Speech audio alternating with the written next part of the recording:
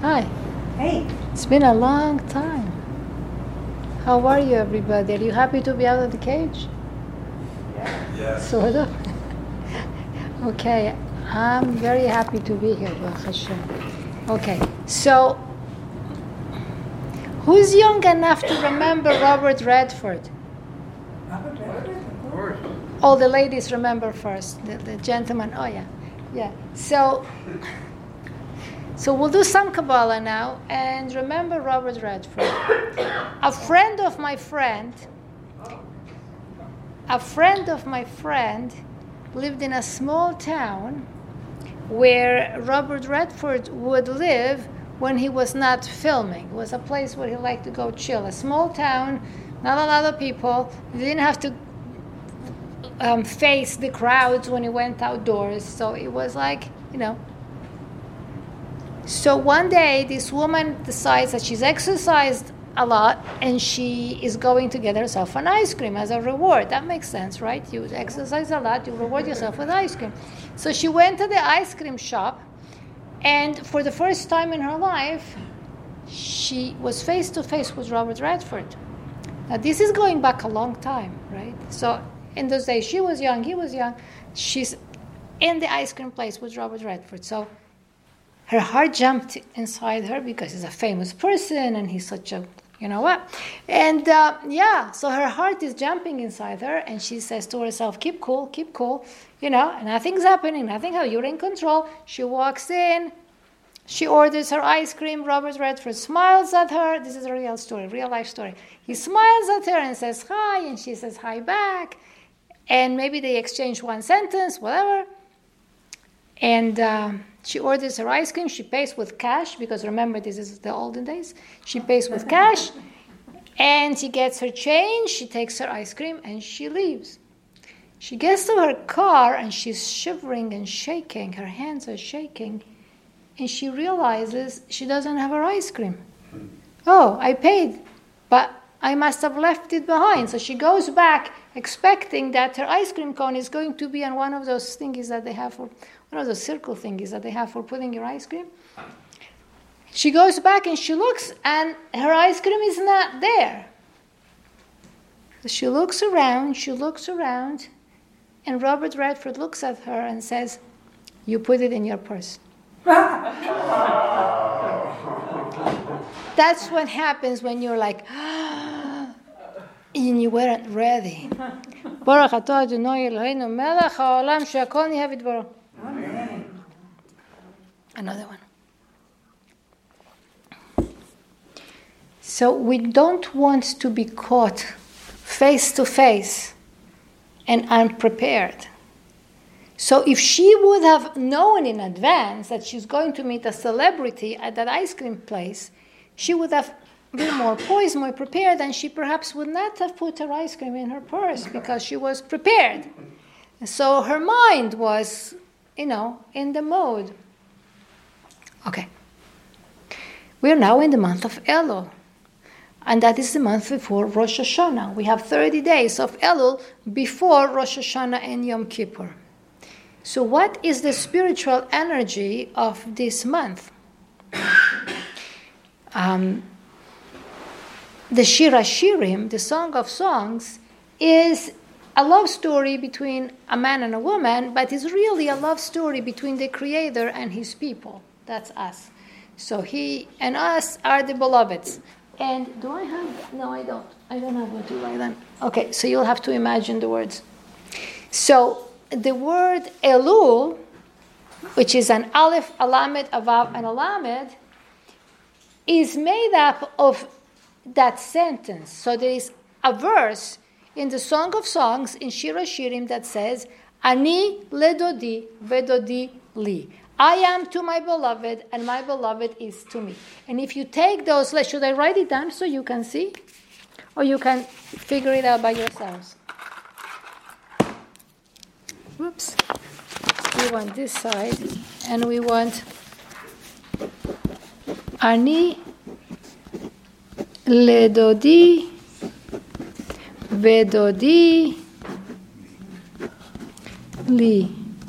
I'm not too good at this, but okay. So ani ledodi vedodi li, if you take the first letter of each word, you get Aleph Lamed Vav Lamed, which is Elul, which is the last month of the year before Rosh Hashanah. And that's, I am to my beloved, and my beloved is to me. Now, there is another verse in the Shir HaShirim, in the Song of Songs, that says the same idea in the reverse order. Dodi li v'ani lo. My beloved is to me, and I am for him.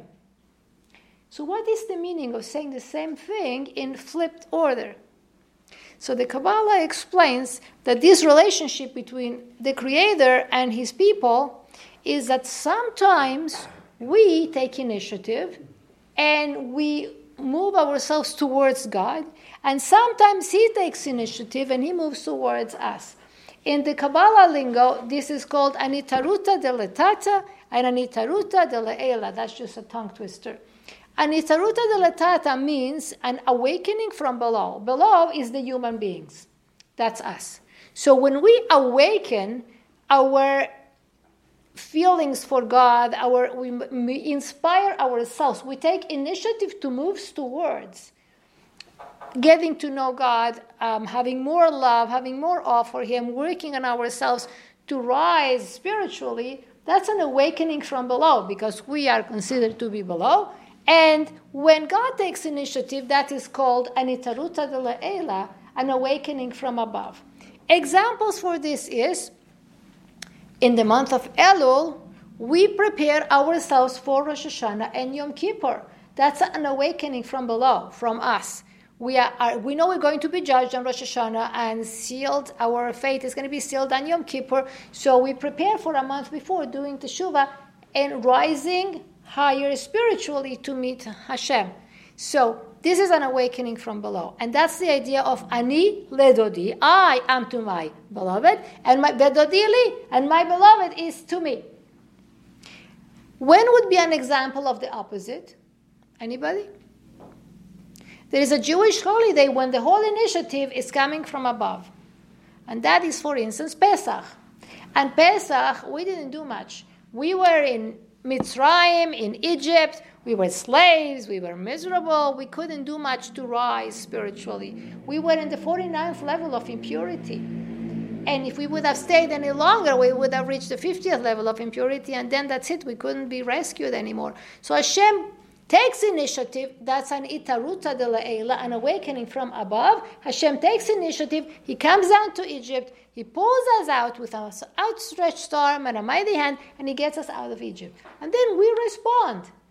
So that's the dodi liva anilo. My beloved is for me, and I am for him. That God takes initiative, and we respond.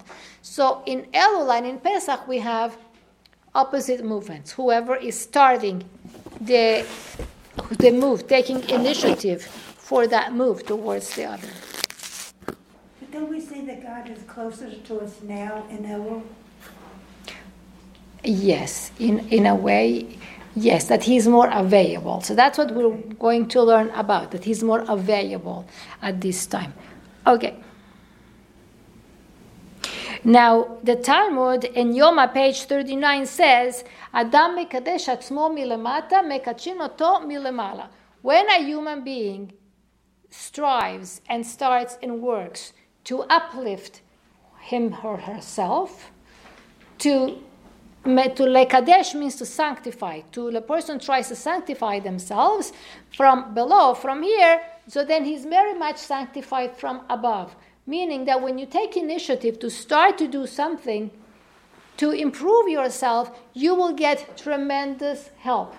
Especially when you ask for that help. I think I might have mentioned this once in another class, that we are always praying for the things that we need, that we feel that we can't get without divine help. But we don't always pray for the spiritual things because we feel we are responsible to achieve that on our own. But it's not so.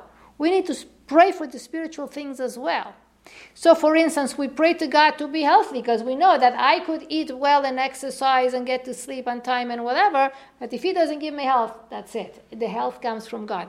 And so we pray to God for health. And we know that we could work, but if He doesn't make our business successful, it's not going to make anything. So we know that for health and for family and for parnasa, which is income, we need divine help. We don't always remember that we do need divine help for the spiritual things as well.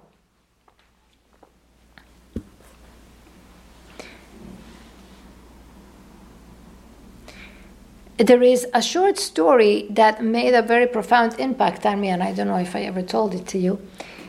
There was a man who was an atheist, and he was on a commercial ship near the coast of Egypt. And it was the middle of the night, and he went out on the deck just to look at the stars or whatever. And he slipped, and who knows what happened? He fell. He fell off into the Mediterranean. And it's a good thing that he was a very, very good swimmer. But it's the middle of the night, it's very dark, nobody heard, nobody saw. He screams and screams, but it's the middle of the night, nobody's around. And that's it. The ship goes off, and he's left alone. He's too far from the coast to swim. And even though he's strong and a good swimmer, but, there's only so much he can do. He's a human. Now, that's a very good time to discover that actually there is a God, because nobody else is coming to get you. So this atheist has a lot of time. He's striving to stay afloat, but he's getting very tired, and his energy is giving in. And he says, I have heard people believe in God. I don't know if it's true or not. I never believed in God. But if there is a God, this would be a good moment to start talking to him. So he says, God, I know that I never believed in you, and I never prayed to you, and I don't know if you exist. But if you do exist, this would be a good moment for us to have a meeting. And if you do exist, God, I am praying to you to save me. And obviously, if you do save me in this very, very desperate situation, I will believe in you. And no sooner had he finished saying these words when he saw a light, a very small light in the distance. The light came closer and closer, and it was another ship. And he screamed, and they heard him, and they rescued him. So now he believes in God. Had I told you this story last time? Never. Okay. So I heard this story from a young man who heard it from a person who heard it directly from the person it happened to. So it's not too distant. So this is that kind of dynamic that we reach out to Hashem and He responds. In that case, it was a very extreme situation, so the response is very miraculous. But any time that we pray, He is listening. Every word of prayer is accepted, and every word of prayer is answered. It's just that we don't always see the answer in a manifest way, but every word of prayer and reaching out to God is always answered. The time of Elul is a time of teshuvah, is a time to return to God in every possible way, because then in the month of Tishrei, that's the following month, it will be Rosh Hashanah and Yom Kippur. And Rosh Hashanah and Yom Kippur, God will be revealed as a king in a very different way, and then we will be able to get a different kind of revelation that will be proportionate to the work that we do now in the month of Elul. There is another verse, also in Shir HaShirim and the Song of Songs, this is our third verse from Shir HaShirim, that says, Smolo tachat leroshi v'yimino techavkeni. His left is under my head, and his right hand hugs me. Again, his left is under my head. That's obviously the woman in the story, in the love story speaking. She says, his left is under my head, and his right hand hugs me. So the Kabbalah says that this verse refers to the month of Tishrei. And his left is under my head refers to Rosh Hashanah and Yom Kippur, and his right hand is hugging me refers to Sukkot. How so? In Kabbalah, the right side represents chesed, loving kindness and giving, whereas the left hand represents gevura, which is judgment and strictness and holding back, the opposite of giving. So his left hand represents the judgment of Rosh Hashanah and Yom Kippur. So it's smolo tachat leroshi. His left is under my head, and there is a an allusion in the word Rosh, my head, Rosh to Rosh Hashanah, and his Viminot Chavkeni on his right hand, which represents Chesed and loving kindness and love and giving, is hugging me. This refers to Sukkot. So Kabbalistically, the Sukkah is a divine hug that comes after the process of ourselves working throughout the whole month of Elul, then living through the judgment and the awesomeness of the days of awe, the days of awesomeness, and followed by the closeness and the love and the hug of Sukkot. The days of awe are the days from Rosh Hashanah to Yom Kippur. It's a total of 10 days. Those are the days when God's kingship is revealed. And that's why when we pray in those days, we don't call him Hakel, God, but we call him Hamelech, the king. So in the Shmona Esrei, the prayer that we say morning, afternoon, and evening, 3 times a day with the 18, but actually 19 blessings, there is a blessing that at the very beginning that says, Baruch Ata Hashem Hakel HaKadosh.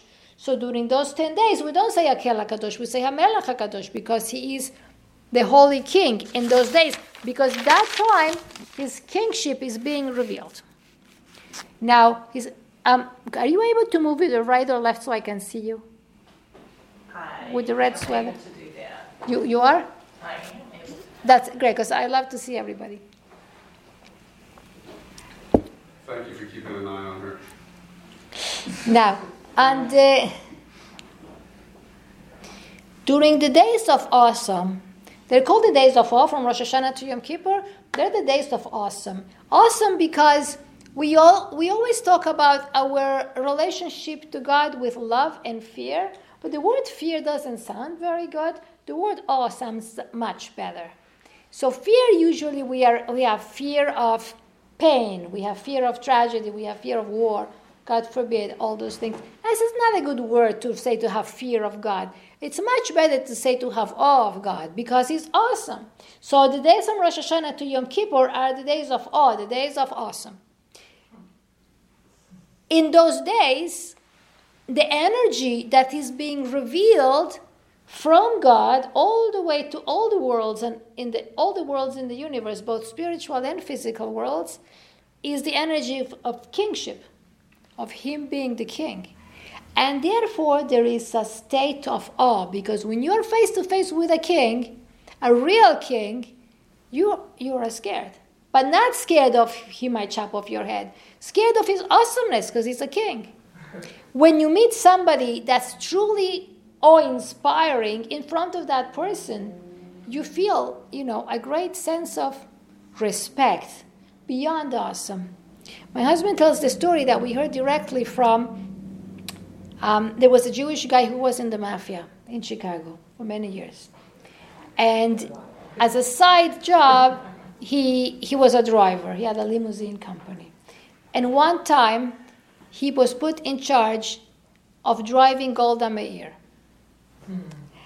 Anyways, when my husband and I spoke with this guy, and I forgot his name, but I remember the story. When we spoke to him, and his life had been threatened so many times, and he was face to face with so many mafiosos, and he was in so many difficult situations, my husband asked him this question: When were you the most scared in your whole life?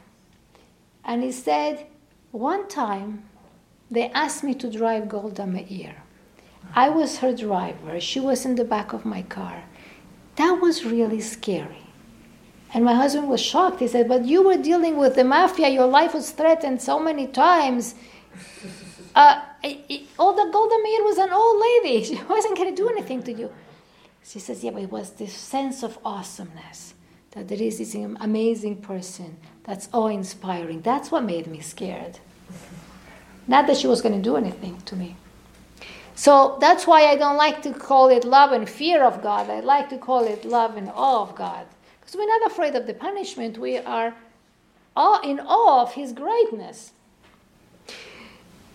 So during the days of awesome, from Rosh Hashanah to Yom Kippur, those 10 days, we feel the energy of awe, of that kind of respect-inspired fear, very strongly. That energy is very revealed. And why do we feel it? We don't see anything, we don't hear anything, life doesn't seem different. Because that energy is revealed in all the worlds, not just in a specific place. In the spiritual worlds, in the higher worlds that are called the Olamot and the Elamim, they're called the hidden worlds because they're hidden from us. So even in the highest of all worlds, where you have the highest caliber of angels, they are feeling that energy of awesome of the king. The king is here. The kingship is being revealed. The energy of kingship is being revealed now. So the angels, and we say this in the prayers of Rosh Hashanah and Yom Kippur. We say that the angels are trembling at this time. Because that energy of awesomeness and kingship is being revealed in all the worlds. The angels and the holy souls of the greatest souls are all trembling in those days. And because they are above that, feeling that way, it sort of trickles down below. And we feel it too. How does it trickle down below? The Talmud says that sometimes we hear and we don't something that we don't hear, or we see something that we don't see. For instance, in the Mishnah Masechet Avot, it says every day there is a voice that comes out, a voice like an echo, a baskol, that comes out from Mount Horeb and says, Oy lahem labriot melbona shel Torah, shekol mi she'eino osek b'Torah nikra nazuf. Woe to the people who are in the shame of not learning Torah, because anyone who doesn't learn Torah is called shamed. They are like they have a great gift and they're not using it. So it says that every day this voice, echo-like, is coming out of Mount Horeb. Did you ever hear it? I didn't either. So if nobody heard it, why is it there? Who is it talking to? Nobody heard it. So the sages explain our physical being doesn't hear it and doesn't see, but our spiritual representative above does.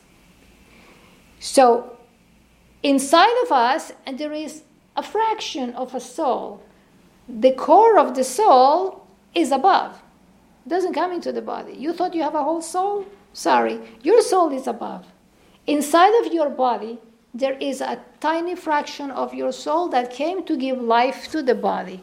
But because your soul is connected to your soul as it is in your body, is connected to your soul as it is above, therefore, you are able to have the trickle come down from the revelation that's happening above. And so your physical ears are not hearing it, but your spiritual ears are hearing that voice. And that's why sometimes you might have an inspiration to do teshuvah. Is that the neshama? Yeah, so your neshama is above, and a little part of your neshama comes down into your body to give the body life. And everything that's in existence has a mazal, it's called. That's above. That's telling it says that even a blade of grass has a representative above that hits it and says grow. I wish it didn't talk to my weeds in my garden. But yeah, but that's what it is. Everything, every weed in your garden and every blade of grass has its representative above that yells at it, grow. And sometimes we are suddenly inspired to do teshuvah, to return to Hashem, because our other part has heard that baskol, that godly voice that's resounding in the spiritual worlds. So back to our topic.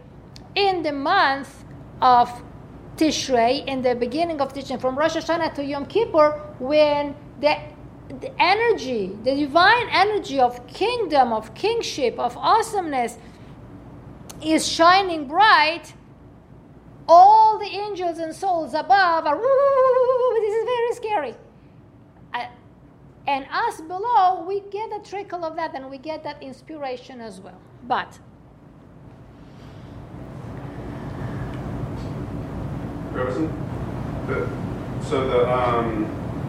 I guess the godly energy that the angels feel when it's not a high holiday season, is it more of the kind of the friend, the help, a friendly energy versus a strict energy, or? So, good question. So the regular energy, so the energy is always flowing and changing. I don't think it's ever like constantly the same.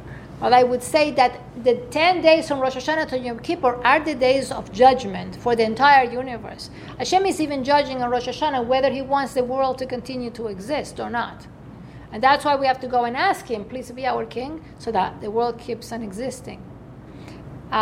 So the energy of the days from Rosh Hashanah to Yom Kippur is an energy of judgment.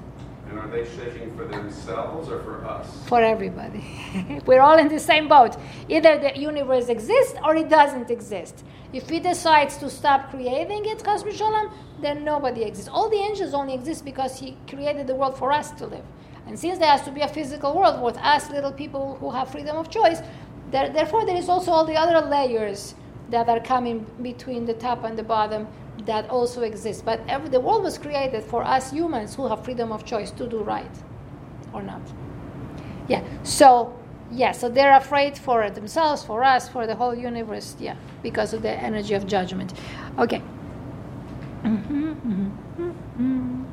On the days of Rosh Hashanah and Yom Kippur, when this incredible, awesome energy is shining, it empowers us to collect our feeling of awesomeness for the entire year. So it's like this is the time, these are the 10 days of the year that you get to collect your energy of awesomeness for the whole year. It's either you're in or you're not. It's like you go fishing, you caught something or you didn't. Those are the 10 days to catch your divine energy of feelings of awesomeness for the whole year. We tiny little humans can't feel love or awe for something we don't see, hear, feel, touch, and relate to. So I could say, oh, I love this person or food or whatever. I think it's awful to say love in regards to food, but in our culture we do. So you can say, I love this, or I like this book, or whatever it is that you love, but it's something that's in front of you, and you are relating to it, and you know what it is. But it's very hard to say, I love a person that I never met. And you wouldn't be afraid of something that you don't know exists. You wouldn't be afraid of a danger. You can be afraid of what the Taliban is doing in Afghanistan, even though you're not there, but you can relate to the concept of what's happening, and you can imagine, and you can see images in your phone and in your screen. So even though you're not there, it's still scary because it's in the world that you live in, right? But if there's something happening that you have no idea and you never heard and you never saw, you're not going to have any feelings of awe or fear or love for something that you don't know about. So it's very difficult to create the feelings of love and awe for God unless we have some kind of revelation. So in the days of awe, there is this revelation, and if you put out your net and you collect it, you will have enough to last you for the whole year. You are rising spiritually. So like the Talmud says, if you sanctify yourself a little bit here below, from above they sanctify you so much more because you took the initiative and you're doing. So how do we collect that energy of awesome during the days of Rosh Hashanah and Yom Kippur when it is revealed? But we have to have the net to collect the fish. We have to have the vessel. Like I wanted a cup of tea, and this gentleman gave me a cup. So the water poured into the tea. But if I had no cup, then I would have no tea, right? So this is what we have to create. We have to create the containers for the energy.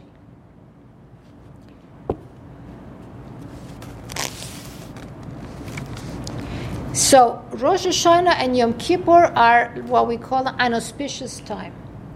It's a good time to collect this energy. And that's when it's the second part of the verse, which is the part that says, Vedodi li, and my beloved is for me. But in order to have the vessels to contain the energy when it becomes available, we need to create the vessels during the month of Elul, which is the month we are in right now. We need to create these containers. Are we the containers? We are the containers, so we need to prepare so that we actually, when it becomes Rosh Hashanah, when we come to Rosh Hashanah and Yom Kippur, we can collect the energy. In other words, on Rosh Hashanah and Yom Kippur, there is going to be a tremendous revelation of divine energy. Some of us will be able to collect it and keep it, and some of us, it will go in right through us and not be collected. If you are able to collect the energy, you can keep it with you for the entire year. If you are not able to collect the energy, it will wash right through you, like it was never there. In other words, you might be inspired on Rosh Hashanah and Yom Kippur because the energy is there. I'm sure everybody here has been in Shul on Rosh Hashanah and Yom Kippur and you cried. The prayers were very inspiring, and you cried. When in my teen years, I was in Argentina, and we had an incredible rabbi. He didn't have the most beautiful voice to be a chazan, but when he prayed, the rocks cried. When he prayed on Rosh Hashanah and Yom Kippur, even the walls were crying. It would shake you up. His voice was full of inspiration. He was crying from the depths of his heart, so it inspired everybody else.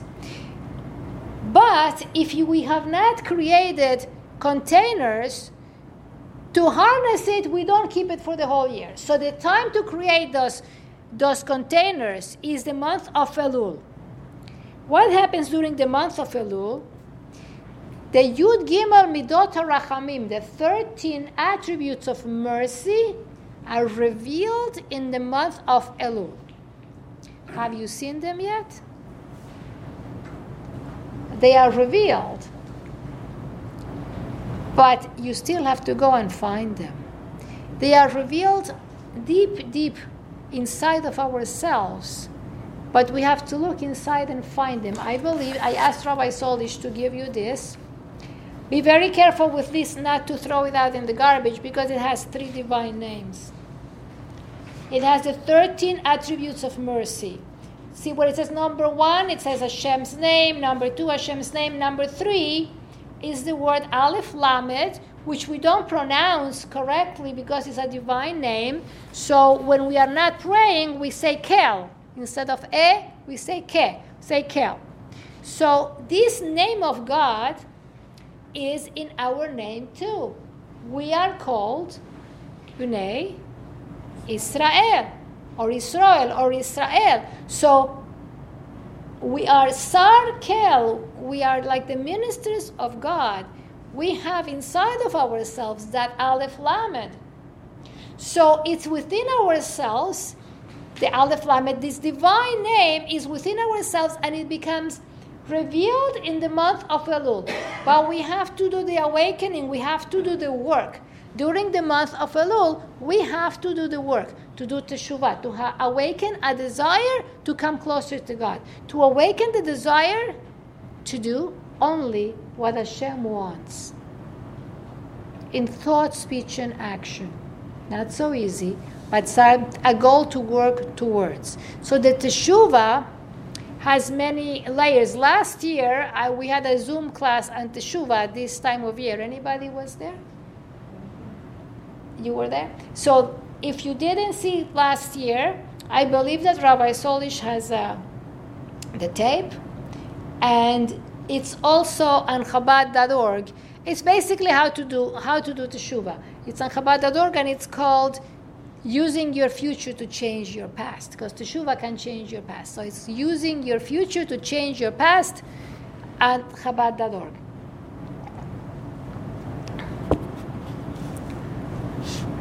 So in order to create the vessel within ourselves, to receive the energy and to keep it for the whole year, we need to do teshuvah. Teshuvah means leaving behind anything we did wrong and moving forward to do only good, only what Hashem wants from us. And at least in action. Speech is a little harder. Thought, controlling your thoughts is the next level. But it's something to move forward in, something to work with. So this is the teshuvah, the desire to do only what Hashem wants, to leave behind everything else.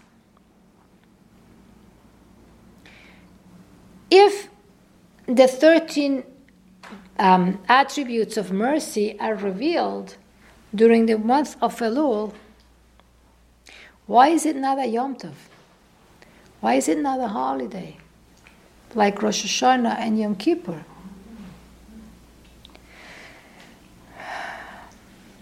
Because there is a huge difference between Yom Kippur, where the divine attributes of mercy are really revealed, and the month of Elul, where they are shining with a little soft glow.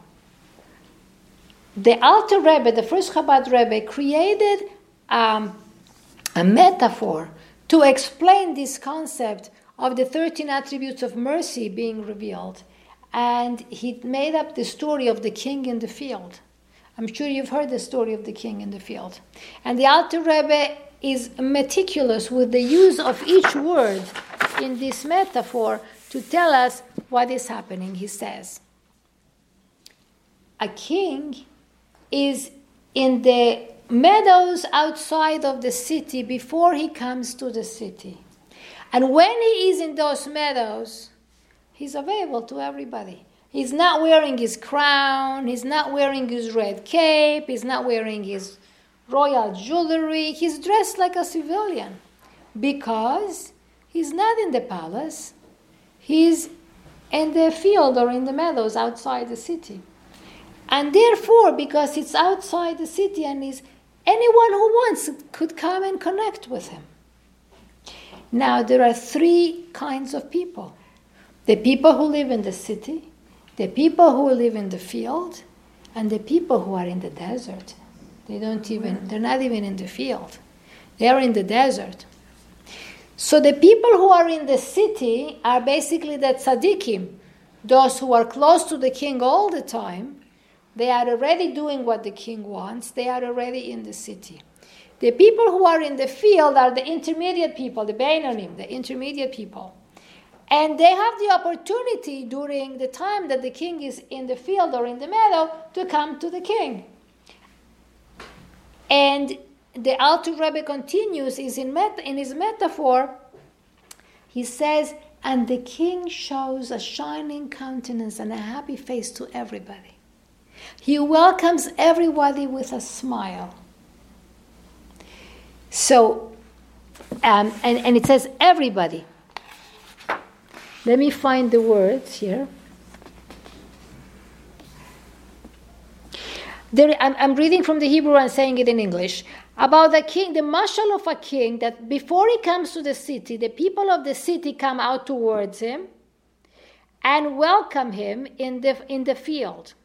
And then everyone who wants to come out to welcome the king, the king, receives everyone with a pleasant face and shows everyone smiling face.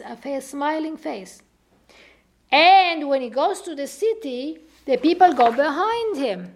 Afterwards, when he comes into his royal palace, people can only come in with permission and an appointment. And even the permission and the appointment is only for a very select elite who is allowed into the palace. But while the king is in the field, absolutely everybody can get there. Now the Rebbe explained this metaphor of the Alter Rebbe and say that the greatest purpose, the ultimate reason of the king being in the field is not really for the people in the field. It's not really for the people in the city either. The king is in the field so that the people in the desert will hear about it and come welcome the king. And who are the people in the desert? If the people in the city are the tzaddikim, they're the righteous people, and the people in the field are the beinonim, the average people, the people in the desert, there's nothing there.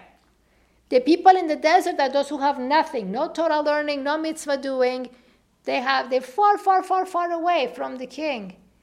But the king says, just let everybody know that I'm here. So whoever comes, it doesn't matter where they're coming from. I'm here and I'm available. And even those who don't come, I still have a smile for them. And that's why it's divided, and it says two things that seem to be the same. It says he shows everyone a smiling face. He receives everyone with a pleasant face, and he shows everyone a smiling face. So basically, it's for those who come to see him in the field, and even for those who don't come to see him, he says, I still love you, I still have a smile for you, even if you don't come. But if you want to reap the benefits of Rosh Hashanah and Yom Kippur, you need to go and welcome the king when he's in the field. And that way, when you actually get your ice cream, you're not going to put it in your purse. Because you prepared. You were ready for the experience. That way, when you receive the revelations of Rosh Hashanah and Yom Kippur, because you prepared, you're going to put those energies in the right place, in the right containers. It's like you're going to get to eat your ice cream and not throw it in your purse because you are prepared. Imagine that now that I remember the first time I was able to go shopping when the shops opened in the pandemic. I was so moved. I was so excited. All of a sudden, something that had been a heavy burden, like going to Kroger's and putting potatoes and tomatoes and bananas in a cart, became so exciting. I get to go to the supermarket. Huh? I got to see people. You got to see people. You got to shop for your own potatoes and your own bananas. That was so exciting. I remember the first time I went shopping, it was like really an experience. Something that before was, oh no, I have to go shopping again. And now it was, wow, I get to go shopping. They let me out of my cage. They opened up the stores. It was fabulous. Now, I'm going to take you a step further. The malls are open. All the stores are open. And you can go and take whatever you want for free. Okay? So you can go tomorrow morning. All the shops are going to be open. And nobody's stopping you. You're not shoplifting. It's available for free. These are Jewish stores? Just hold on. This is a shopping center. You can go and get all the clothes you want, all the shoes you want. You can get new bed linens and blankets and pillows and new towels. You can get stuff for your kitchen. You can even go to the jewelry stores and pick up all the jewelry you want. Diamonds and gold and whatever you like. It's all open for the taking. But you say, oh, I had a long day at work today. I have a headache and I'm kind of tired. I don't really feel like going shopping today. What would you do? One day, it's all open for the taking. It's all free. You are tired. And you have a bit of a headache. You go or you don't go? Why? It's only that one day. Because it's only one day, and it's an amazing opportunity. Amazing opportunity, that's the month of Elul. That is when everything's open for the taking. The 13 attributes of mercy are shining. They are open. And the King is in the field. He is so available. And if you go and say, I'm sorry I messed up, God, I'm going to be better from now on. Sure, honey. I welcome you with open arms and a big smile. I'm forgetting everything you did. I'm accepting you. You're doing teshuvah. I'm receiving you with open arms. That is the month of Elul. The King is in the field. The 13 midot of Rachamim are shining. And you can do teshuvah, you can come back, everything is a clean slate, and everything is wonderful. But it's not a Yom Tov, because it's the 13 midot, the 13 attributes of mercy are not revealed in the way that they are revealed on Yom Kippur. And Yom Kippur is like, you can almost touch it. You go to shul on Yom Kippur and you pray, you can almost touch the godliness. It's so revealed. And that's a Yom Tov. every Shabbat and every Yom Tov, there is a special divine energy that is revealed. Every Shabbat and every Yom Tov. But Yom Kippur is Shabbat Shabbaton, is a Shabbos of Shabbases, and it's the holiest day in the year. And then the revelation is blinding. And how do you get it? When you prepare during the month of Elul. So when you prepare, it's like you prepare to go into that store and meet Robert Redford. I don't really like using a human being as a comparison, but I felt, because nowadays we don't have a king. We don't really relate as well to the idea of the king. So relating to a celebrity and somebody becoming so frazzled by seeing a celebrity, so confused that they put their ice cream in their purse, that we could relate to. That's why. So if you prepare in advance because you know what's coming, then you can put your stuff in the right place. So preparing for Rosh Hashanah and Yom Kippur, the entire month of Elul. Because in the month of Elul, the king is in the field, the 13 midot are revealed, and that's the time to go and collect. It's an incredible opportunity. That's only in the month of Elul.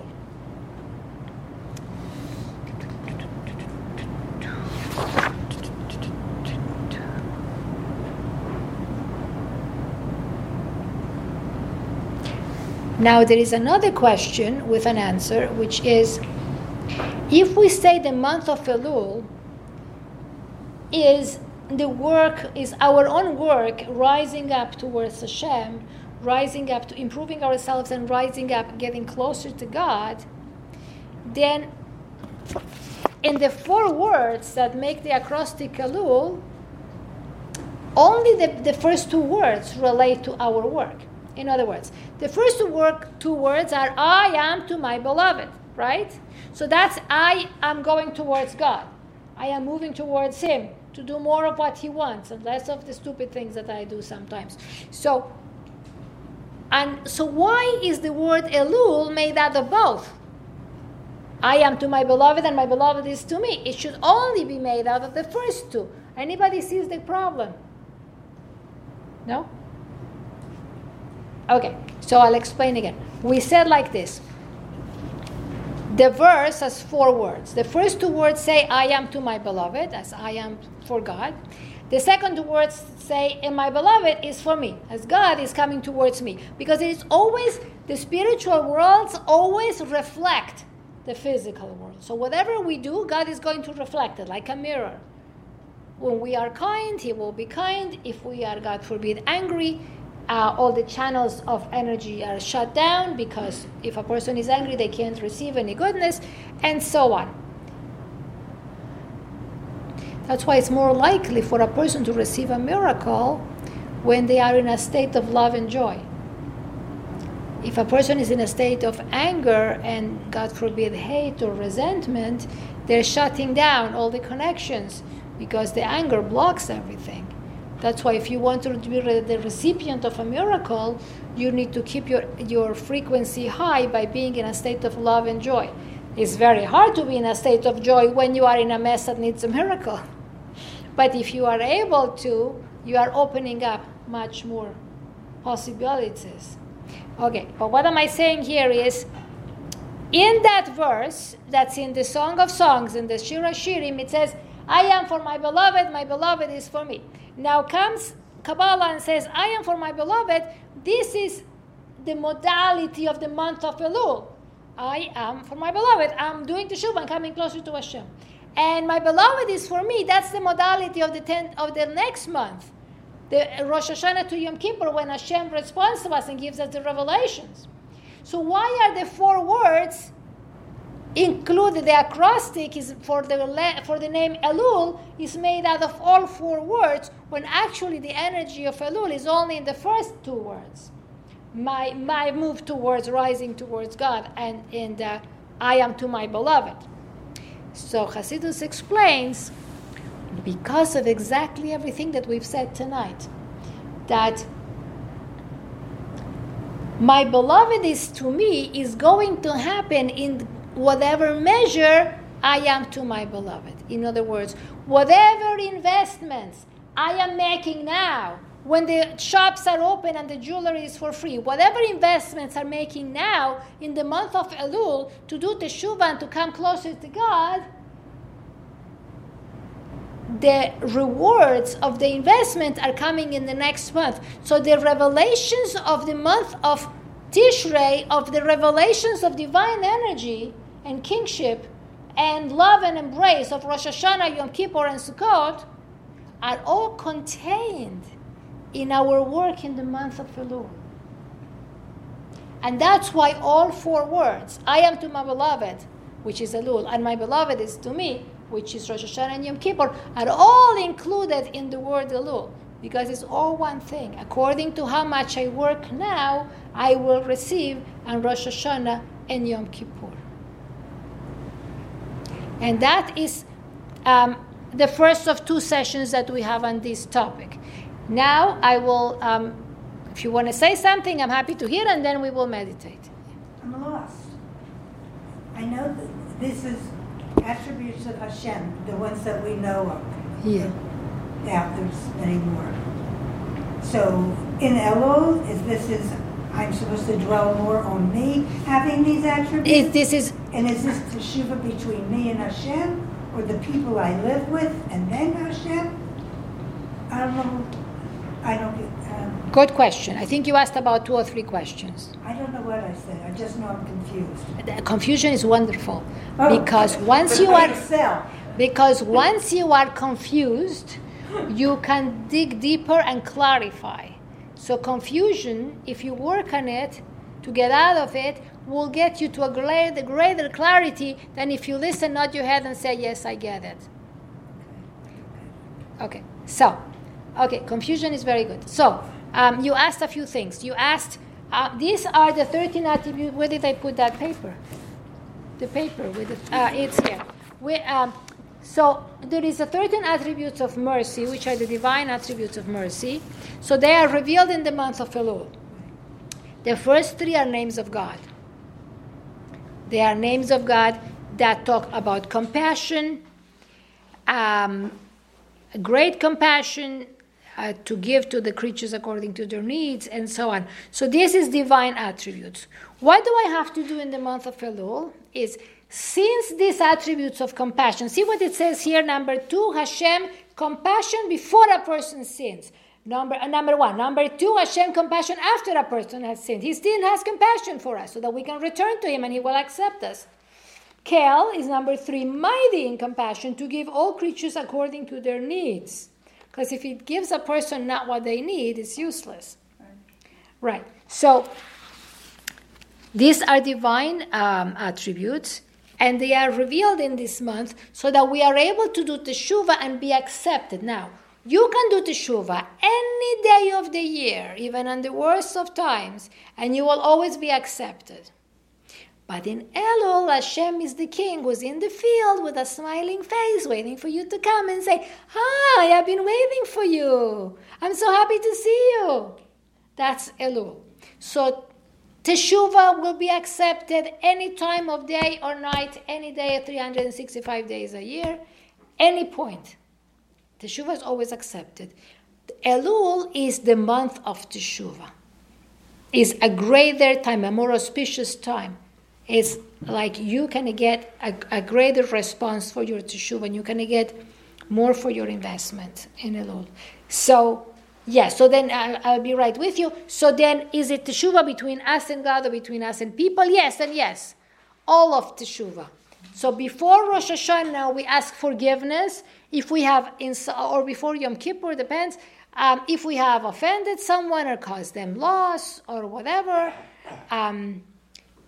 And then if the person, is offended or whatever, we go to the person and we say, I'm sorry I said that, or I'm sorry I didn't say that, I apologize, I hope you will forgive me, and so on. That's, all that before these days of the year. And we also do teshuvah between us and Hashem. So both of those need to be done. The only thing is that teshuvah between us and Hashem, the second that we do teshuvah, we are forgiven. The second that you say, Hashem, I messed up, I'm sorry, forgive me, you're forgiven. That's it, as long as you mean it in your heart. With a human being, it's more complicated. because they don't always say, sure, no problem. But we have to at least make the effort to apologize, so that, because those things that are between you and another person, God can't forgive you until they forgave you, or at least until you made an effort to get forgiven. If you ask forgiveness 3 times and they won't give you forgiveness, that's enough. You let it go. But it's both, all of it. But yeah. when you say that's enough, does that mean you are then forgiven?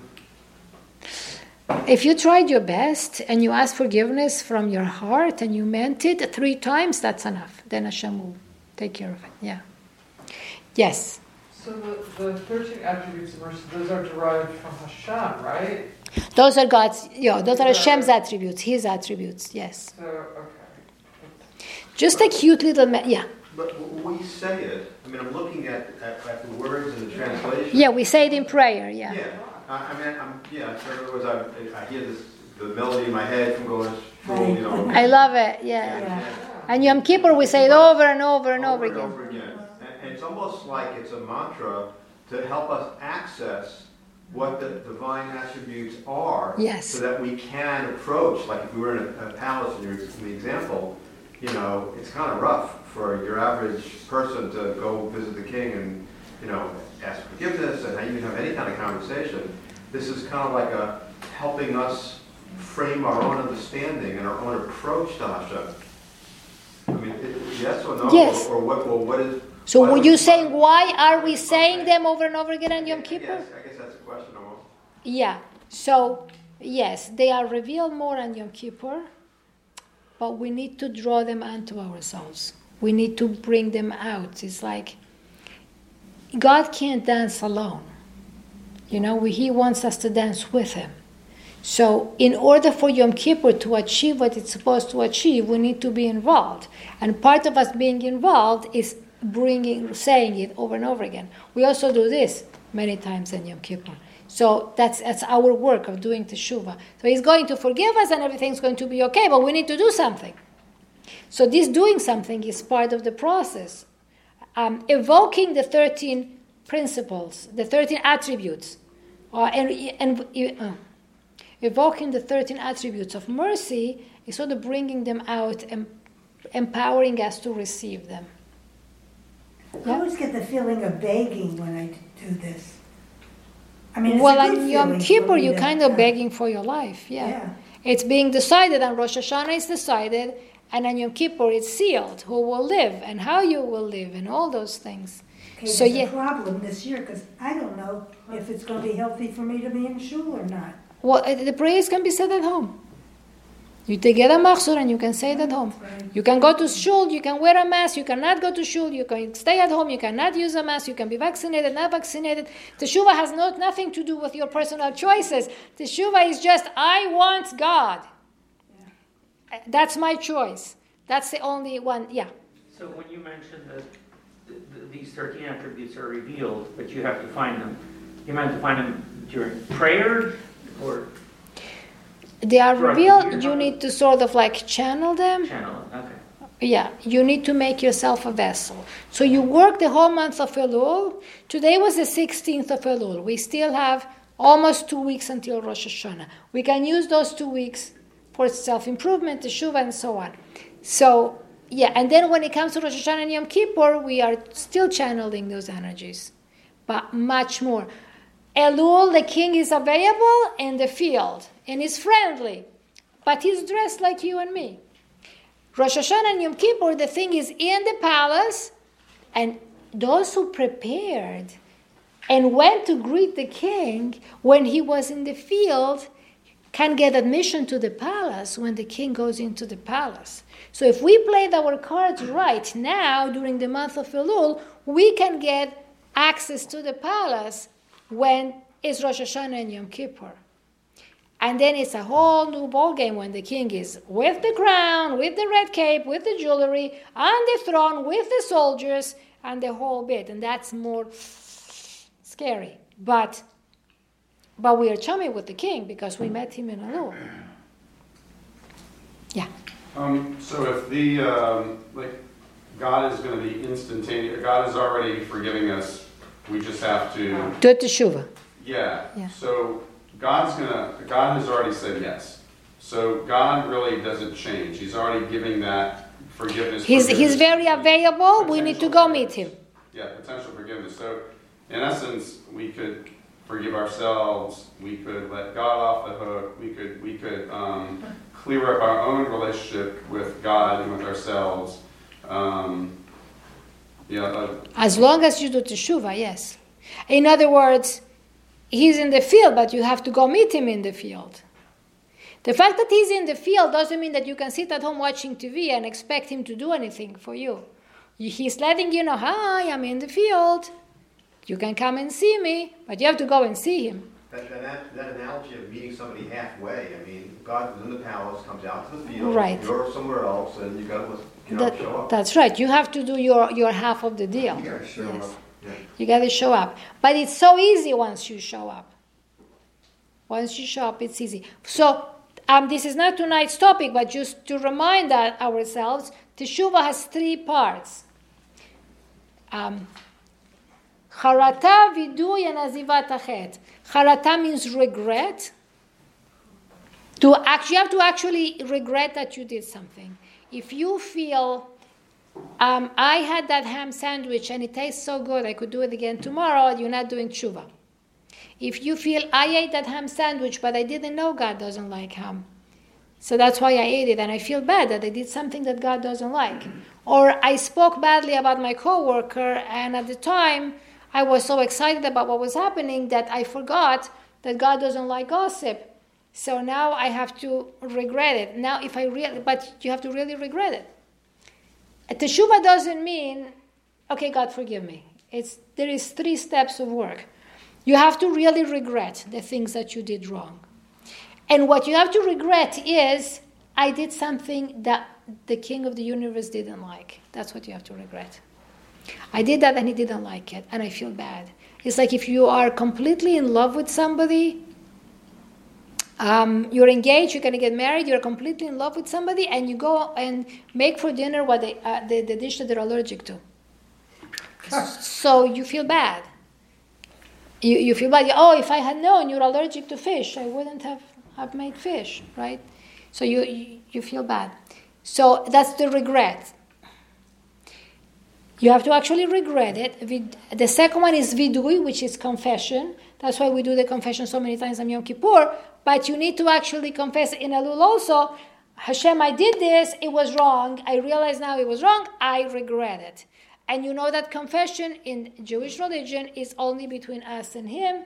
No human beings involved. No human needs to know what you did. That's between you and him. You just go in the privacy of your room, lock the door, and say, God, I did this. I'm sorry.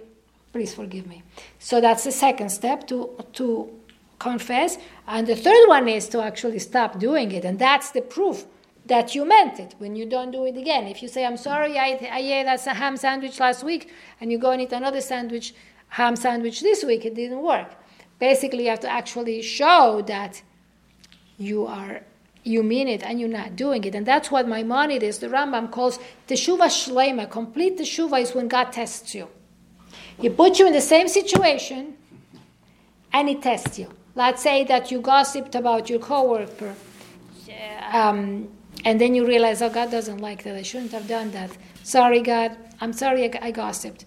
Well, if tomorrow you go and gossip again about your coworker and you speak bad about your neighbor or your coworker again, then you didn't really mean it. So God puts you in the same situation where you see somebody do. Let's say that what you're doing teshuvah for is gossip, and you say, "Sorry, I'm not going to do it again." So He's put you in the same situation, and you are tempted to speak gossip again, but then you remember, I did teshuvah. I regretted I did that already. I regretted doing it. I confessed about it and I said I'm not going to do it again.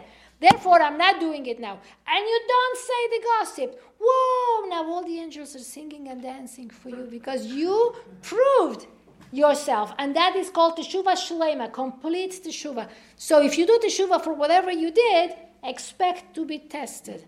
I know a story of a certain person who started keeping kosher and then they were caught in the airport with no food. And then they're walking by, and there's hot dogs and burgers, and it smells so good. and they're starving, and the only thing that's there, this is years ago. Nowadays, you can always find a granola bar or vegan stuff, because nowadays it's in style to be vegan. But this is going like 40 years ago, and the only thing that this guy could find was hot dogs and burgers, and he was starving hungry. And he had just committed to keeping kosher. So he was tested. And you passed the test. So expect that after you do teshuvah, you will be tested. Expect to be tested, because then if you are expecting it, it will be easier when it actually happens, and you will recognize, I know that's God testing me because I did that and I did teshuvah. So he's testing me to see if I don't do it again. And that's your proof, and that's your teshuvah shleima, your complete teshuvah. So basically God sends granola bars to people. Yeah, but if you used to eat ham sandwiches and you do teshuvah for that, yeah, he's going to put you in an airport with nothing else but ham sandwiches. And you're going to be hungry. And you're going to see all there is to eat is non-kosher food. But I did teshuvah, now I'm eating kosher, so I'm not touching it. And that's your test. Okay, so I had prepared to meditate the last 10-15 minutes. Would you like to? Yeah? Anybody? If you are not into meditation and you would like to leave, this is a good time to leave. If you want to stay and do the meditation, stay. Whoever knows how to work the lights, can you dim the lights? Awesome.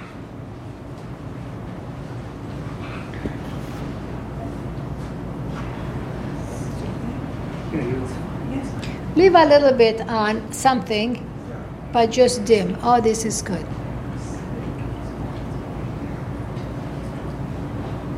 Maybe if we just keep the outside light and this is off, should we try that? Let's see what it looks like. Oh, you're clueless on that. Okay. Anybody else knows how that one works? They might be all right here. Hold on. Okay. Okay, that's good. Okay, that's good. That's good. Okay. Okay, so if you are new to meditating, I'll let you know. You need to sit to the back of the chair. Sit with your back and hips touching the back of the chair. If you are taller than me, make sure your feet touch the ground. If you are tall enough, then your feet touch the ground and your back touches the back of the chair. Your hands should be on your lap. Both your feet and your hands should not be crossed, but relaxed. Okay, hands on your lap, feet on the floor. You can choose to have your hands facing up or down. Okay, you may choose to close your eyes now or at any time and take a deep breath.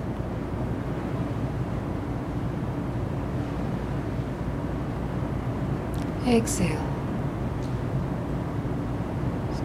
Slowly, slowly take the deep breath very slowly.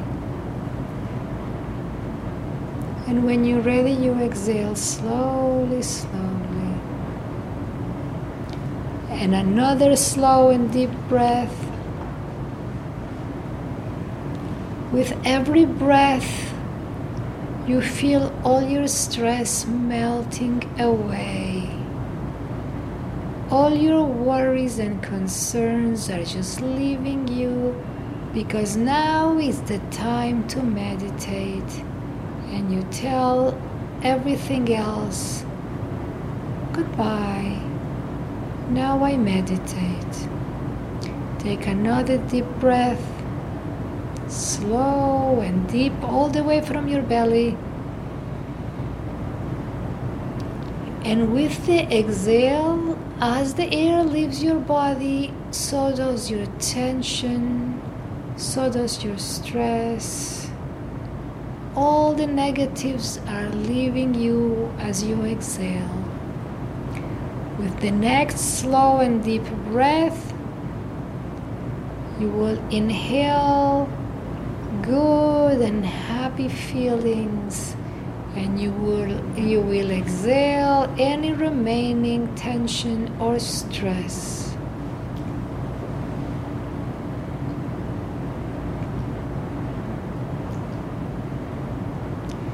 You can now visualize yourself in that divine field where you can meet the king. It's just the king and I. No one else is there. The field is lush and green. The sun is a gentle, warm light. The temperature is perfect. The sky is a perfect blue. And the grass is an emerald lush green.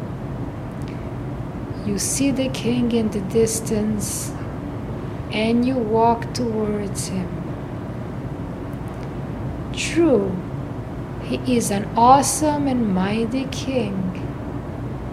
But look, he's smiling at you. He wants you to come closer.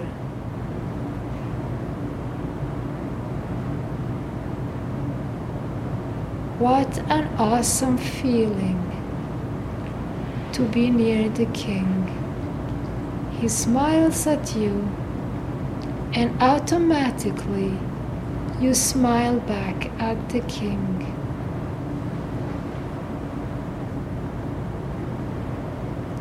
The 13 attributes of mercy come to mind. You feel the divine names and the divine energies of the divine mercy surrounding you all around in a big circle. You see the name of Hashem. Visualize the first letter, the letter Yud. Black fire atop white fire. Visualize the second letter, the letter Hey. Black fire on white fire. Visualize the letter Vav. Black fire on white fire. Visualize the letter Hey. Black fire on white fire. This is the divine name of mercy. As you see this name, see the letters moving in a circle and surrounding you. You feel completely enveloped in the divine embrace. You feel completely accepted. You know that Hashem wants you. He loves you. He accepts you and He smiles at you.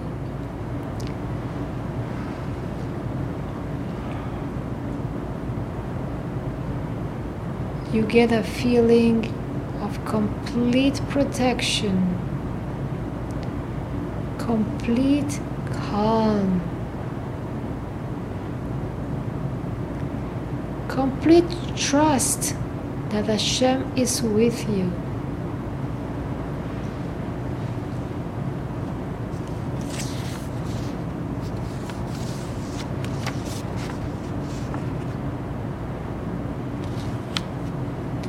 You have a feeling of intense serenity,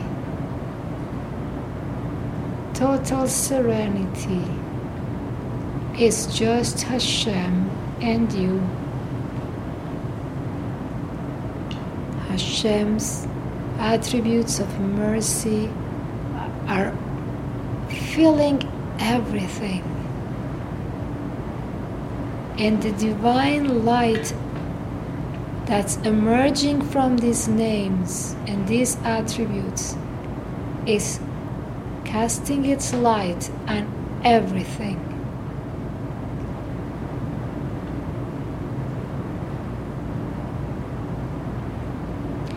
in this divine embrace, you only want to do what Hashem wants you to do. In every action,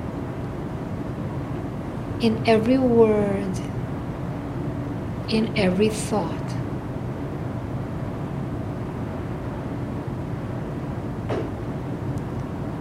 Hashem, I love you. Thank you for accepting me as I am and forgiving me.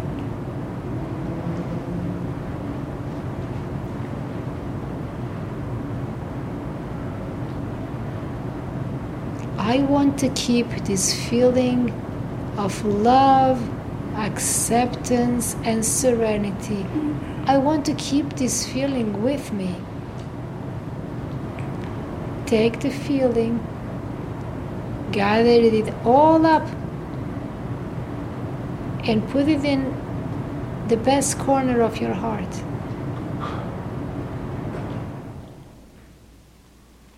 Take the feeling of love, acceptance, and serenity.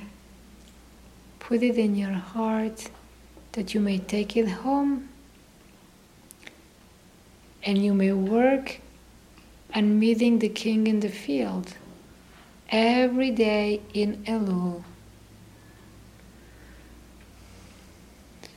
with these images and these feelings safely saved. We are going to come back, right back to this room, at the count of 4. 1, 2, 3. You might remember your feet and your hands. Start moving them. Stretch your neck. You might want to open your eyes. And 4, fully back, energized and revitalized by the meditation and the knowing that Hashem is with us every moment, very close, and is filling us with His unconditional, complete love. We may have the lights back.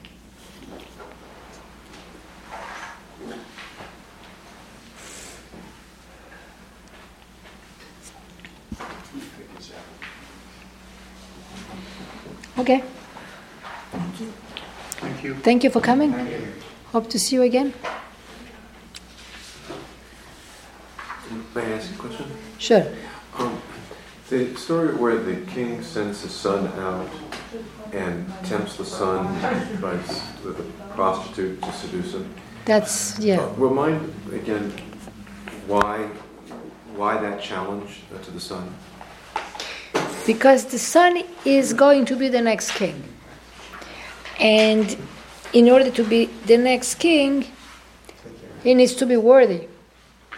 So the king first gives the son the best tutors and the best teachers and the best mentors and trains the son towards being a king. But before he actually becomes a king, he needs to be tested. Because the test will bring out the potential into actuality.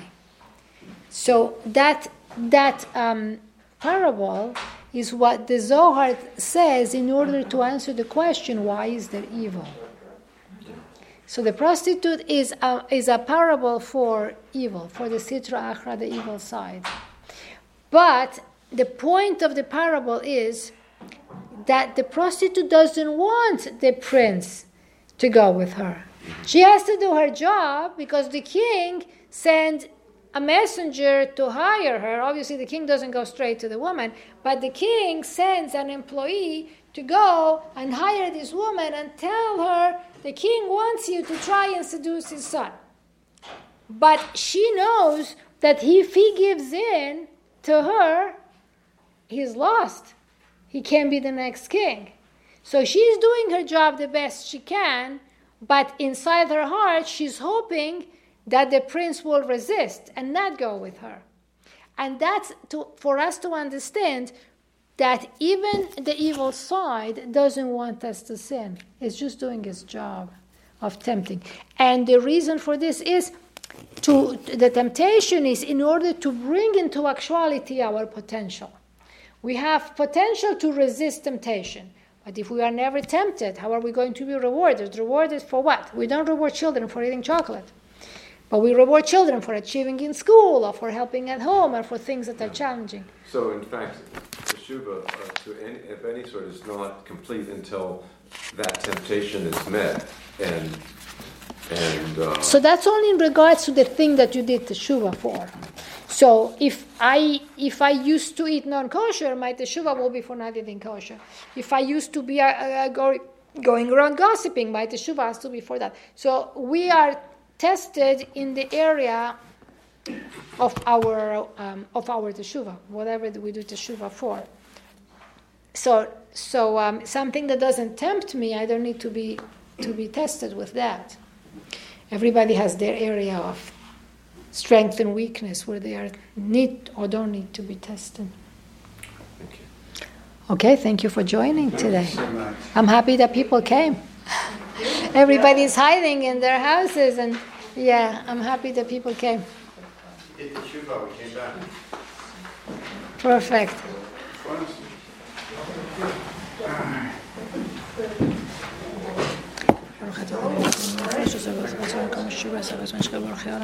Thank you for helping me reset my framework.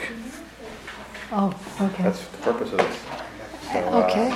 To prepare for the purposes, to prepare. Yeah. To prepare for Rosh Hashanah. It's prepare for the purposes? I thought it was to prepare for the porpoises. I misread the memo. So The purposes. There were porpoises all around. The purposes. Yeah, they were jumping, and I saw the fins in the water. I got all I confused. didn't see the memo. I don't get the memos. Yeah, no, I don't get them either. So somebody read it to me, so I heard it wrong. So I feel better that I figured this out. Feel better? He felt better too. Thank you. Thank you for coming.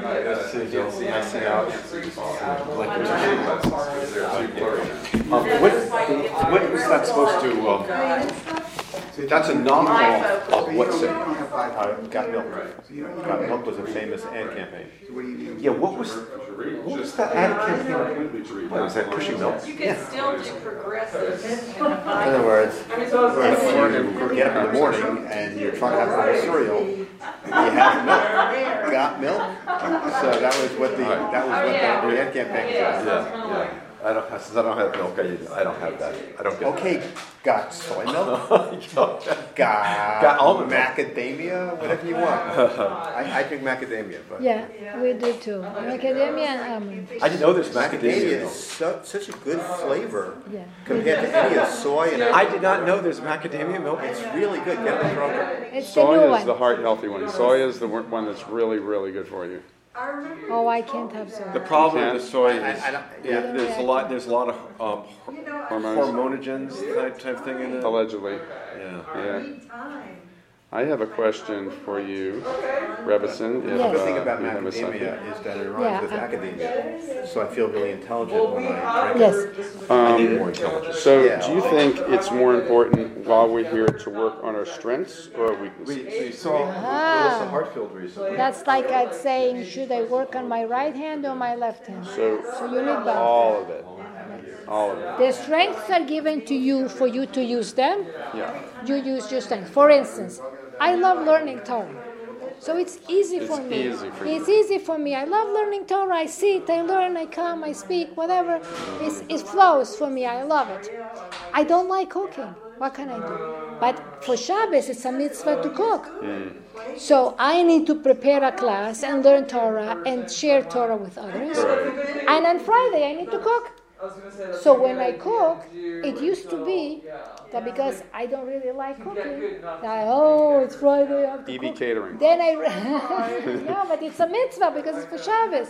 So, That's a so cook. at some point I realized that I'm doing it all wrong. Because when I'm learning Torah, I'm happy I'm learning. When I'm cooking for Shabbos, I'm not happy, but it's a big mitzvah also. So the learning Torah was my strength and the cooking was my weakness. So I said, no, I have to be happy when I cook for Shabbos. Right. So now when I cook on Thursday and Friday, I turn on the music, I dance, and then I cook. Oh, that's nice. Because I'm cooking for Hashem. The king is coming to eat my food. So I'm happy. So yeah, so we need to work on both, what we like and what we don't. Our strengths and our weaknesses.